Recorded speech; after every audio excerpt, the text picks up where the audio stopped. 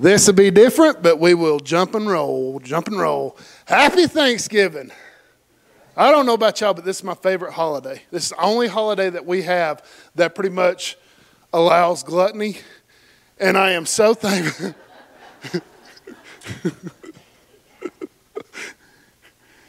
I'm so thankful for it. I'm thankful that they make belts that adjust. I'm thankful that they make waistbands that stretch. I'm thankful that they made dressing. Whoever come up with that, God bless your heart. There's a special place in heaven for you. But as Tommy said, I am also thankful for the church as well. And part of the message today is about why I am thankful for the church. Because what I'm talking about today is one of the things that brought me back to the church. But before we get started in that, I want to tell y'all something that I seen this week that was absolutely amazing. This week we got the opportunity to go help serve Thanksgiving dinner at the primary school. And I know some people think, well, how's that an opportunity? It was a great opportunity because y'all know I watch people. I can't help it. I like watching people. You find out all kinds of things by observing people. You find out things about them. But as I sit there and I watch these kids run to their parents to get in line to go get this meal, and then I watched them sit down together at a table, I'm going to be honest with you. A little bit of hope built in my heart. But at the same time that hope built in my heart, there was also a little bit of sadness that built in my heart too. Because I couldn't help but wonder as I watched these parents sit down with their kids thinking, how often does this happen? How often does it happen that parents and children take the time to sit down and eat with one another? Now, it's a huge thing in my family. We try to do it every night. Every night that Daddy's there, we try to sit down together and eat dinner together. And the reason we do this is because togetherness brings hope. Togetherness brings hope. And isolation brings despair. That's something that we learned over the last couple of years through pandemic. Isolation is a dangerous tool that is used by Satan. Satan will do anything in the world to isolate his church, or God's church, from each other. And I want you to understand something today. Today's message is not evangelistic. Today's message is for the church. Last week we started talking about exercising your hope and how hope is something that we don't think of that needs to be exercised. We started off in chapter 10 of Hebrews, started off in verse 19, and we're going to go back and read it again together. But there's something that I needed to say last week that I didn't say because I'll be honest with you, I've been accused of preaching 2 good sermons in one message, so I'm trying to cut back a little bit. Yeah.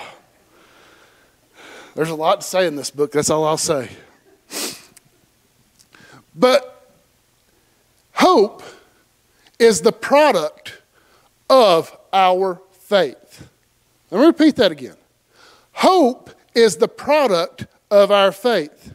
And even though our hope is the product of our faith, if we exercise our hope, we actually build our faith. They're important. They're important parts of our life. What we believe holds us where we are. But our hope gives us something to look forward to. In verse 22 of chapter 10, he said, let us draw near. And in verse 23, he said, let us hold fast. He's talking about faith and hope in these things. And these two things are extremely important in the walk of a Christian to continue to build. Faith, yes, it does come from God, but there is still a part that we have to play in this. We know that our hope comes from God. It says in verse 23 at the end of it, because he who promised is faithful. But hope, when we think of it in a biblical concept, is not what the world thinks of as hope. Because biblical hope is knowing. Let me repeat that one more time. Biblical hope is knowing. I don't guess where my eternity is. I know where my eternity is. I don't have to guess if I'm going to stand before God in judgment for the sins that I have committed. I know that my sins were paid for on the cross. There are things that hope brings that us as Christians really, really need to grasp a hold of.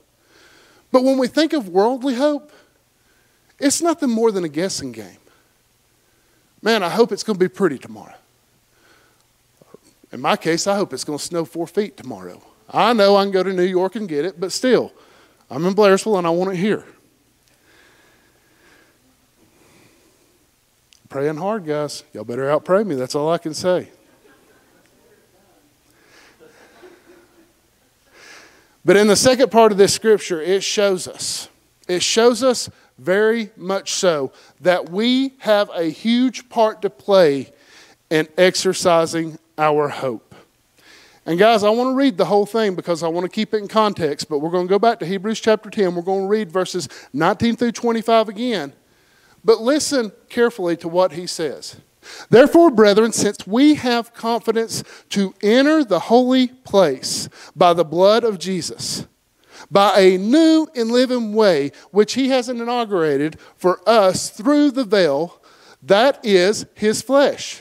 And since we have a great priest over the house of God, first let us draw near with a sincere heart and full assurance of faith, having our hearts sprinkled clean from an evil conscience and our bodies washed with pure water. Second, let us hold fast to the confession of our hope without wavering. Let us, in other words, what he's saying is, let us hold on to what we know is true.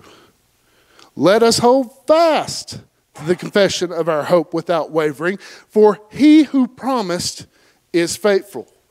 Third, let us consider how to stimulate one another to love and to good deeds, not forsaking our own assembling together, as it is the habit of some, but encouraging one another, and all the more as you see the day drawing near. Let's pray. Father, this morning, as already been heard, Father, I just want you to know how thankful I am.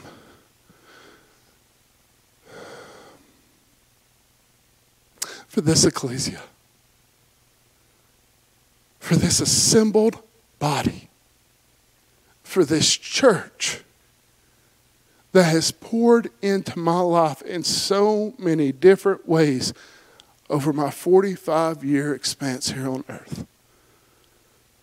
Father, I'm thankful for the people that are here this morning.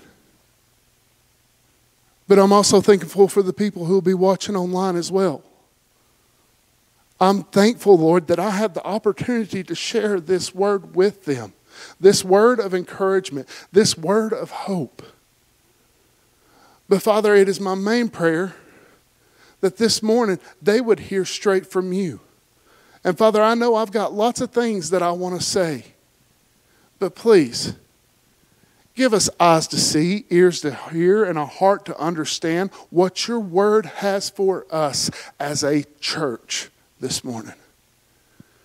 Father, we are so thankful for the shed blood of Jesus Christ that has made atonement for our sins. It's because of that shed blood we have hope. That hope, Lord, builds our faith. And for that, we are forever grateful.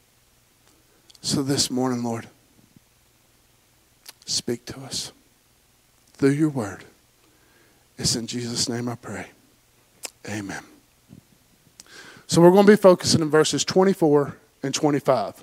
We will be bouncing over to Luke chapter 19 just to give you a little heads up because I want you to see an example of what he is talking about here.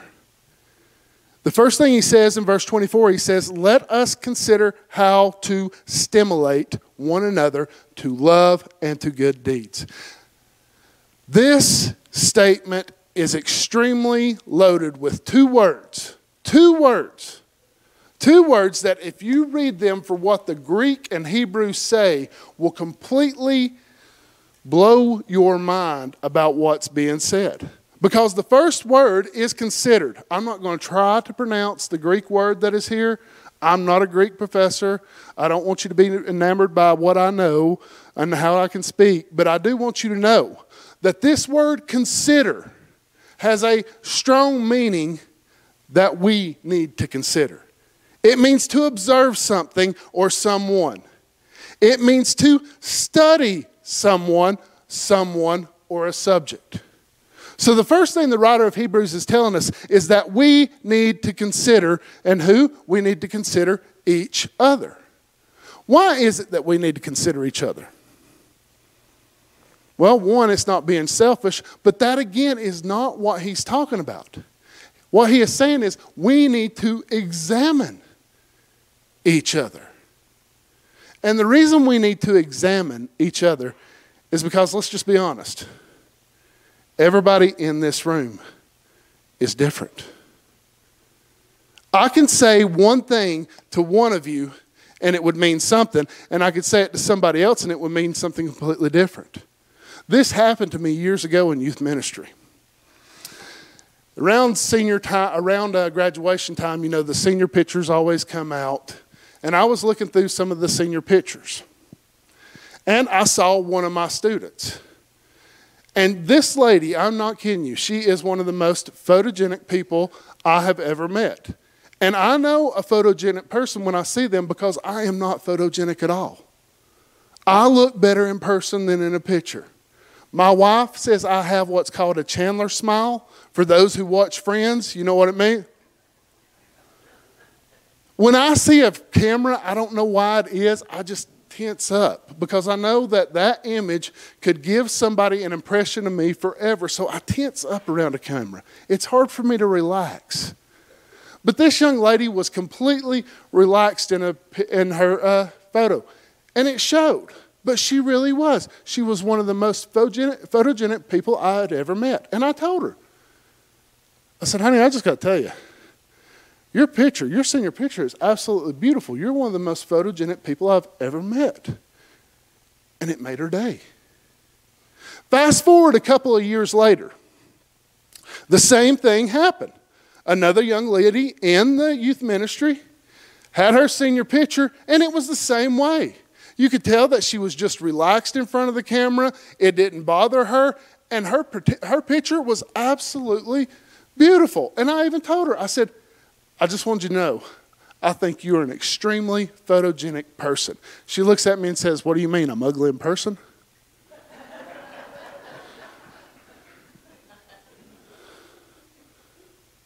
Say what?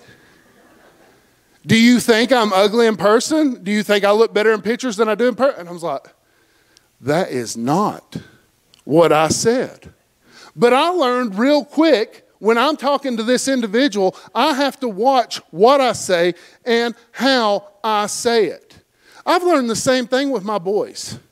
It is funny how different twins can be. Colton is absolutely spurred forward when I praise him. When I tell him he's done a good job, man, I can't wait till the boy gets weed eaten because I want to tell him he did a good job, whether he did or not. Because if you tell him he did a good job, he's going to go back and he's going to do it even more. And I'll never have to weed eat again. Block this from your mind. Don't listen. But if I do the same thing to Dalton, if I go up to Dalton and say, Dalton, you did a great job, he'll look at me, go get his tablet and say, you want to play Fishdom? For those who haven't played Fishdom, don't. It's addictive.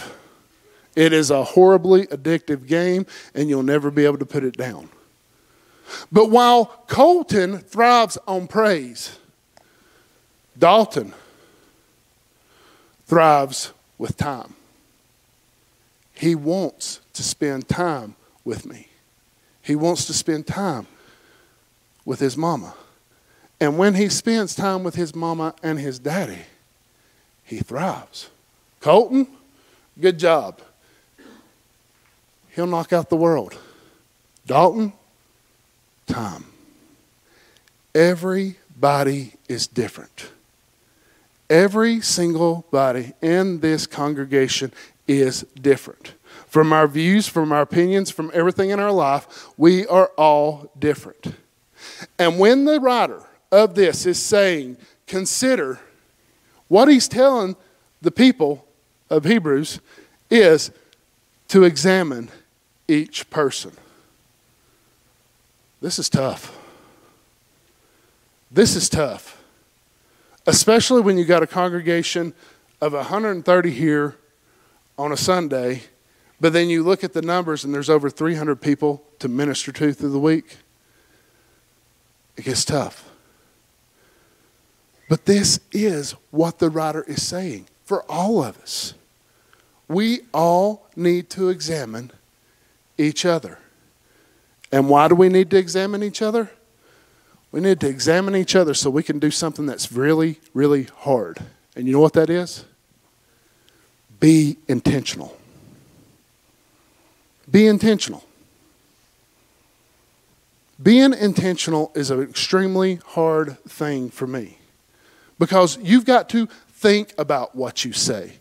You've got to think about what you do. And thinking's not my strong suit. Yes, I like watching people, but there's no filter when it comes out of what comes out of my mouth.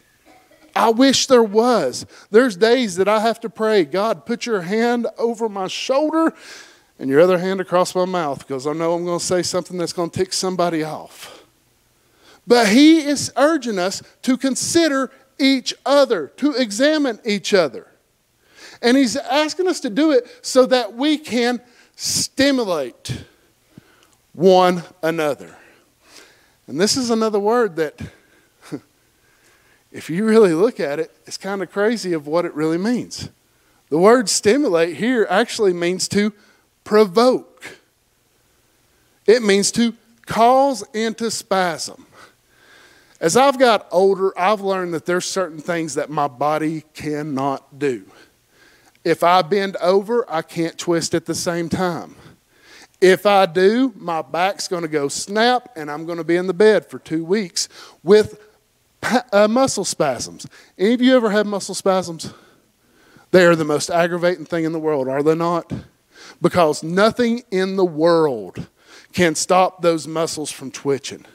And you'll be dead asleep at night and those muscles will stop twitching and it will wake you right out of your sleep. So what the writer is saying here, now listen to this. What the writer is saying here is he's saying intentionally cause people to spasm or intentionally provoke people. Now, if he were to left it right here, we could close the book, pray, and go on because we're good at provoking people. Are we not? I'm a button pusher. If I find out something aggravates somebody, oh man, I'm not going to let it go. I learned this morning that Nathan Saunders doesn't like for people to wink at him. Where's he at? Oh, he's downstairs. Nathan, I know you can see me on the camera. I am a button pusher. I can't help it. When you grow up with cousins like I did, we learn to push each other's buttons. And this is something that all of us can gravitate to naturally. Just like I was talking about with the boys. The boys can naturally push each other's buttons. They know what makes each other mad. But that's not where the writer leaves this off. Because look at what he says. He says, intentionally provoke each other or aggravate each other to what? To love and to good deeds. The reason this is so significant is because love and good deeds is really not natural to us. Love and good deeds aggravates our true sinful being. Because love and good deeds is expressed to other people and not ourselves. One of the greatest stories in all of the Bible that shows an example of how you spur someone to love and good deeds is actually found in Luke chapter 19. And you can turn to it or you can follow along on the screen. But most of you know the story. It's the story of Zacchaeus. And it's the story of how when Jesus was entering Jericho, that Zacchaeus, the tax collector, the chief tax collector, this means he was the tax collector who had tax collectors underneath him. So he was even more hated than anybody else. Hears about Jesus and desires to see Jesus. But look at what it says here. Starting in verse 1. He entered Jericho and was passing through. This is talking about Jesus. And there was a man called by the name of Zacchaeus. He was the chief tax collector, and he was rich. It's bad enough that he was a tax collector, but he had to be rich on top of it. So this made a lot of people hate him, extremely hate him. But it goes on to say that Zacchaeus was trying to see who Jesus was and was unable because of the crowd. That's very important to note right there. For he was small in stature. So he ran on ahead and climbed up into a sycamore tree in order to see him, for he was about to pass the way.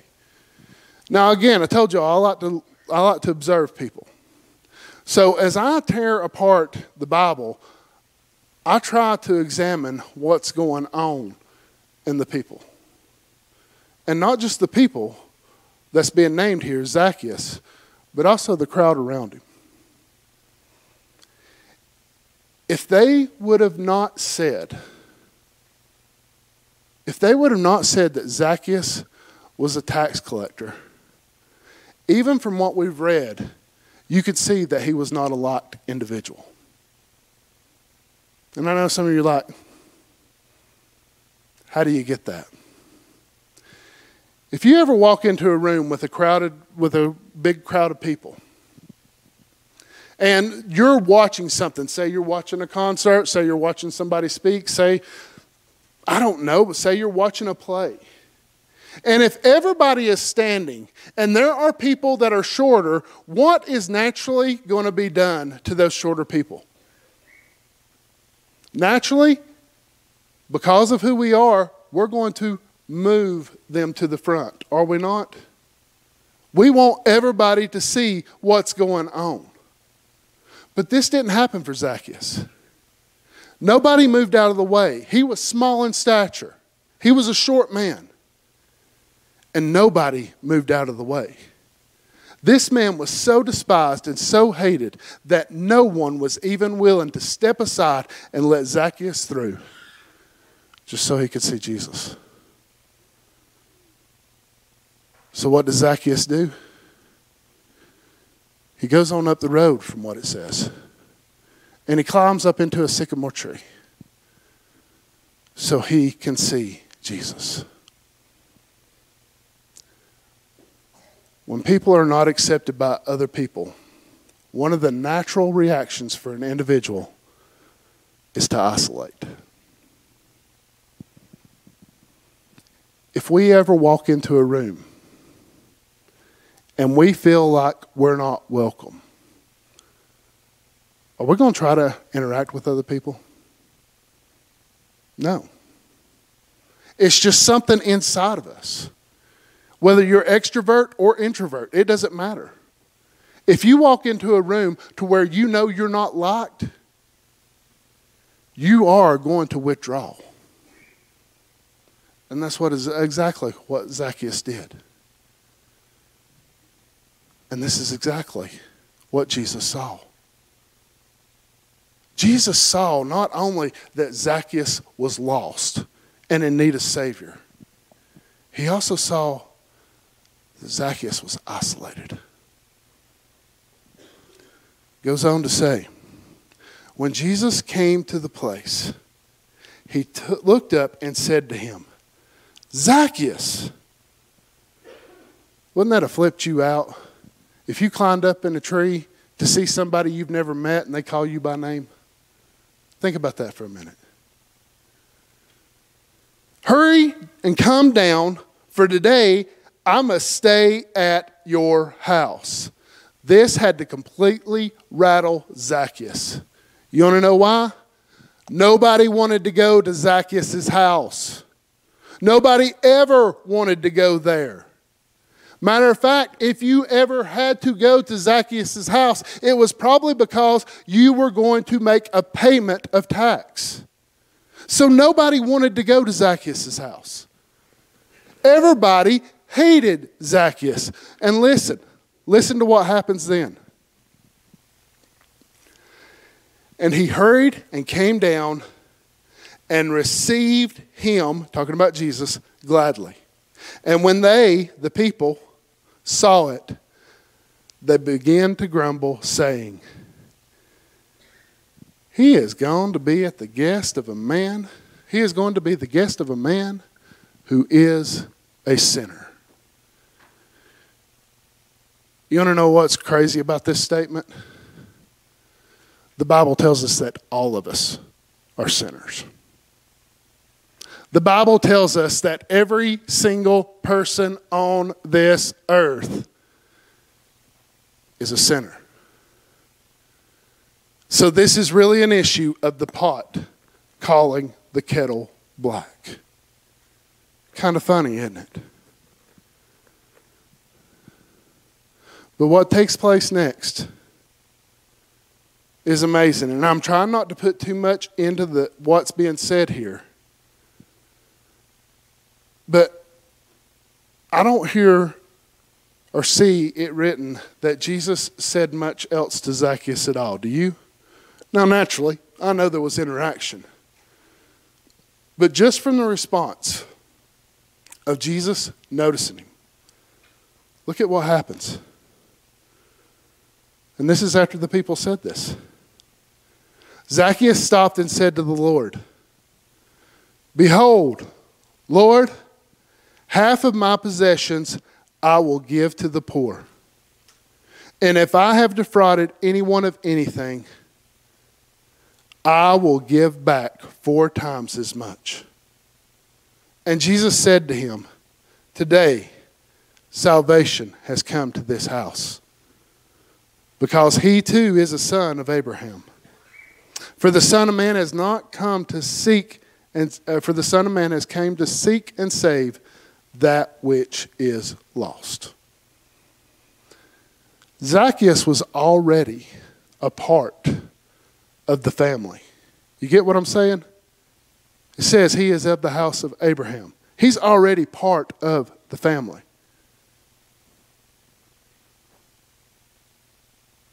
But something else happened. Jesus observed Zacchaeus. He considered Zacchaeus. He noticed Zacchaeus. He acknowledged Zacchaeus. He looked for Zacchaeus.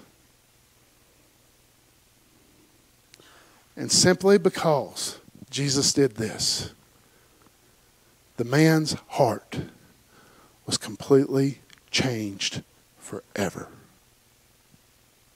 Again, I'm not reading too much into it or not trying to put something into it. But the only time that anything is mentioned about Jesus' words and salvation is out of response to what Zacchaeus had already stated.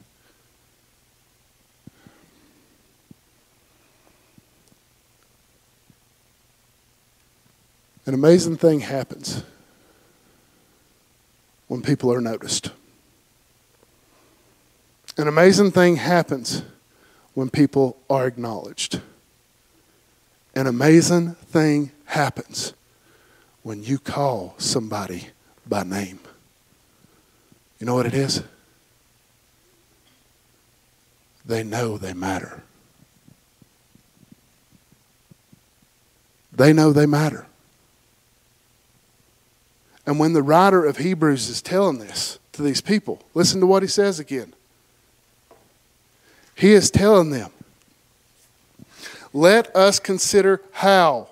Let us intentionally provoke one another to, to love and good deeds. Jesus did this very thing in Zacchaeus. He provoked Zacchaeus to love. He provoked Zacchaeus to good deeds. And you know, we talked about muscle spasms. You don't know the crazy thing about a muscle spasm? You can't stop it. And when you have a hope spasm like Zacchaeus did, you can't stop it. Nothing will stop it. Not your possessions, not your opinions, not your thoughts, not your political views. Not any of this will stop true, genuine hope when Jesus acknowledges you. And you know what's amazing? Not only did Jesus do this for Zacchaeus, he did this for us too. He acknowledged us. Well, first he noticed us, created us. He acknowledged us. And he called us by name. And the writer of Hebrews is telling us that we need to do the same thing to each other. In my 16 years of ministry, though, I've noticed one thing. It's hard to encourage people to love and good deeds if they're not present. And one thing I've got to give Zacchaeus credit for, Zacchaeus was present. Verse 25, the writer of Hebrews tells us, and he is speaking to the church, not forsaking our assembling together, as is the habit of some, but encouraging one another, and all the more as you see the day drawing near. Now, the next thing, a couple of things that I'm going to say, I'm going to say, and I'm going to try not to be too critical. Because I get it. There are days that we can't attend when the church is meeting. There are sicknesses that come about. There are things that come about.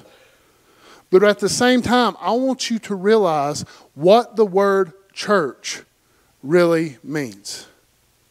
The word church in Greek is ekklesia. And that ekklesia has one meaning and one meaning only. And you know what that meaning is? Assembled people. It doesn't mean membership. It doesn't mean a house of worship. It doesn't mean a building. It means a group of people together. And I know I've heard it many times from people. Well, I can be a Christian and not go to church. And I'm not going to say they're wrong. But I can tell you this.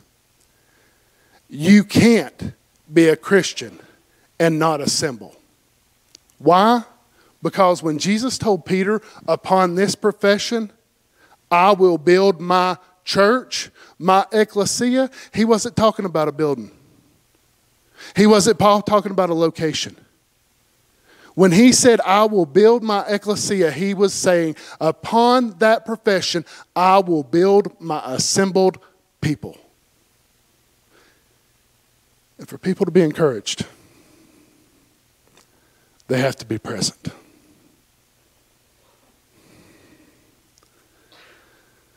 What bothers me the most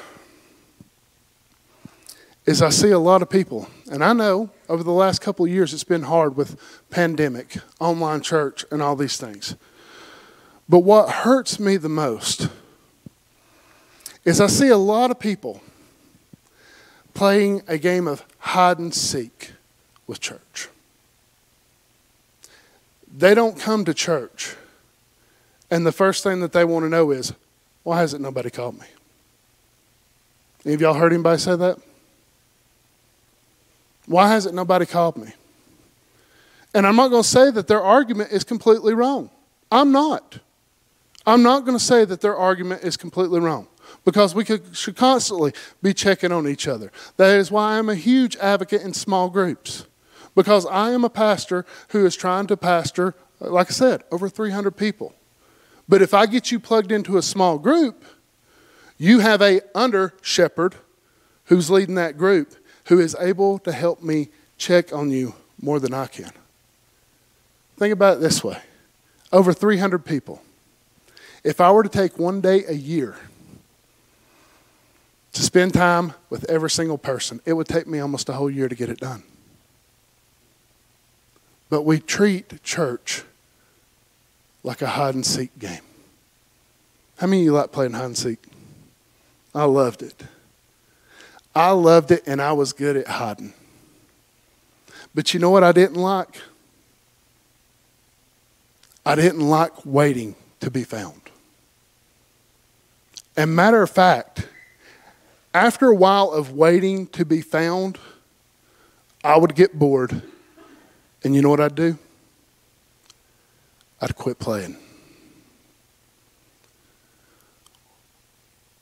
When we play hide and seek with the church, eventually we'll get bored and we'll quit playing.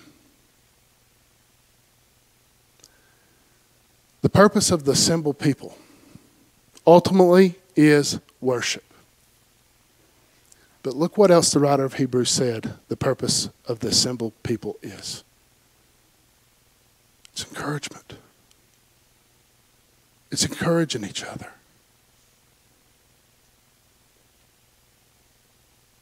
And I'm going to be honest with you. This Thanksgiving, that's why I'm thankful for this church. Because there was a time in my life that I played hide and seek with the church. Y'all been there too, hadn't you? Yeah, you started going to church for a while, and then after so long, you just thought, there's something else I can do. There's other people I can hang out with. And I went down that road. And you know what happened when I got away from the church? I didn't lose my faith. But I will tell you this. I did lose hope. I lost a lot of hope. I lost so much hope in my life and for my life that I turned to anything and everything that would numb me from feeling that hopelessness. There wasn't many things that were put before me that I wouldn't try just to numb the hopelessness in me. Through all that time, I had some very instrumental people in my life that never give up on me. They never give up hope on me. Miss Faye, Miss Josephine, Miss Joanne, Miss Graypill, Brother Farrell, Brother Junior, my mom. So many more that I can't even begin to name them. And it was about that time that I went to work for a gentleman. Went to work for a gentleman because I'd done a job with him. Worked for my uncle for a little bit, and I went to work with this gentleman. His name was Jeff Kelly. And I'll be danged if that guy wasn't a deacon of Harmony Grove Baptist Church. And every week, Junior, he called me Junior because I liked Dale Jr. at the time. Won't you come to church with us? Not this Sunday, Jeff. Junior, won't you come to church with us? Not this Sunday, Jeff. And I'm going to be honest with you. It went on for so long that I was getting aggravated. I was getting aggravated by him even asking me. Man, I just wanted to say so bad, shut up. You go to church. I'll be in bed. But he never would stop. Kept asking me. And eventually, I come back. And I met this other guy, this bald-headed guy who coached me one time, and I hated him as a coach. Absolutely hated him. There is no way that this man could be a Christian the way he coached ball. Come to Harmony Grove, he's here. What the heck is he doing here, Mama?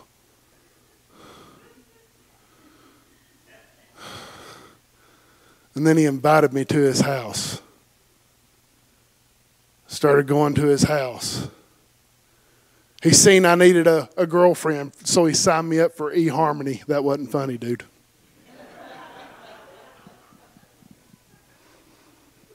I had to get rid of that email because he signed me up for eHarmony.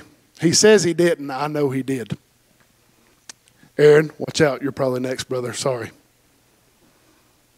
But this gentleman by the name of Ricky Tanner would invite me over night after night after night to come watch the race, to come watch a game. And then I met this other guy by the name of Tommy. He's a little bit arrogant, but it's all right.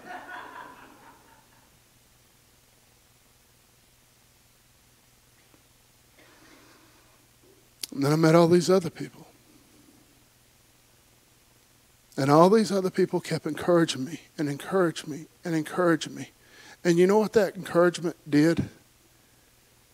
It aggravated me.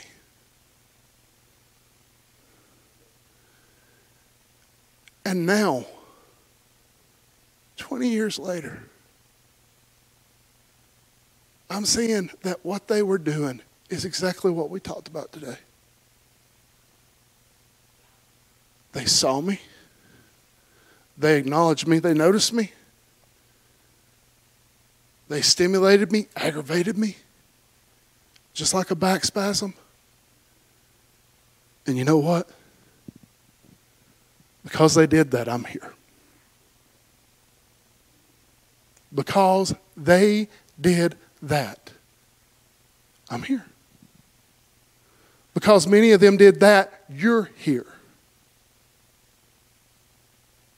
And we're here as an assembled people for the purpose of worshiping our Lord and Savior, but also for the purpose of keeping each other encouraged.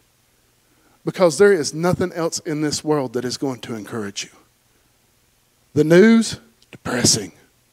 Social media, vulgar. The world, harsh.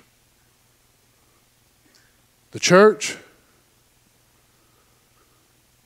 sinners who understand you. Sinners who know where you're at. Sinners who are crazy about Jesus because one day they figured out how crazy he was about them. So this week, you got a homework assignment. This week, I want you to encourage, stimulate, aggravate 3 groups of people. First one that I want you to aggravate, I want you to aggravate somebody younger than you. When I say aggravate, I mean encourage, okay?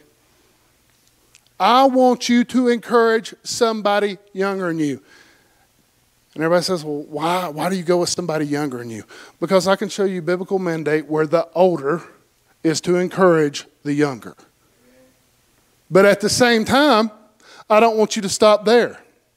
I want you to encourage somebody in this congregation who is not only younger than you, I also want you to encourage somebody who's older than you. Youth, children, hear me out on something. This body of believers has acknowledged you. And they have acknowledged you to the point that you are in the top 5 items. I think you're number 3 of budgeted expenses. Not only is this body of believers putting their hope, behind you, they're also putting their money in you.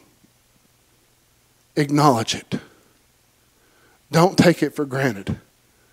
Because I know many churches that their youth budget is less than $1,000 a year. And I am so thankful that we have a church that is willing to invest in the next generation to the point that they make them one of the highest line items on our budget. So encourage somebody who is older than you. But if you sit and you look around, every single body in here can think of somebody who is a believer and somebody who is not with us. Somebody who's not with anybody. Somebody, because of things that happen in their life, that they have isolated themselves. Maybe they didn't feel welcome at a church. I hear it all the time. Maybe they didn't feel like they were noticed at a church. I hear that all the time. Maybe they feel like they were forgotten at a church. Hear that way too often. Your third homework assignment, notice somebody who's isolated themselves. Pick up the phone. Call them. Get in the car. Go see them. And the reason I want you to do this is because I know what God has used this church to do in me. And I know God desires that same thing for so many others. There's some pastor who doesn't even know he's a pastor right now, who's at home isolated. Why? Who knows? But he's a believer and he's separated from God's assembly. There's deacons, there's Sunday school teachers, there's piano players. They're separated. Why? Because they're separated from the assembly. 3 things. Reach out to somebody younger. Reach out to somebody older. And reach out to somebody who's no longer a member. Let's pray. Father, I just want to thank you for your word. And I want to thank you for all those individuals who aggravated me. It's because of that aggravation and that stimulation, Lord, that you used them to place me where I am today. And for that, Lord, I am forever grateful.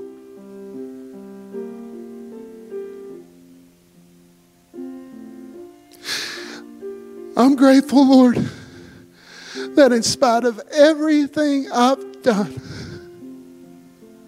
you have never said that you're through with me. You have never said that you're done with me.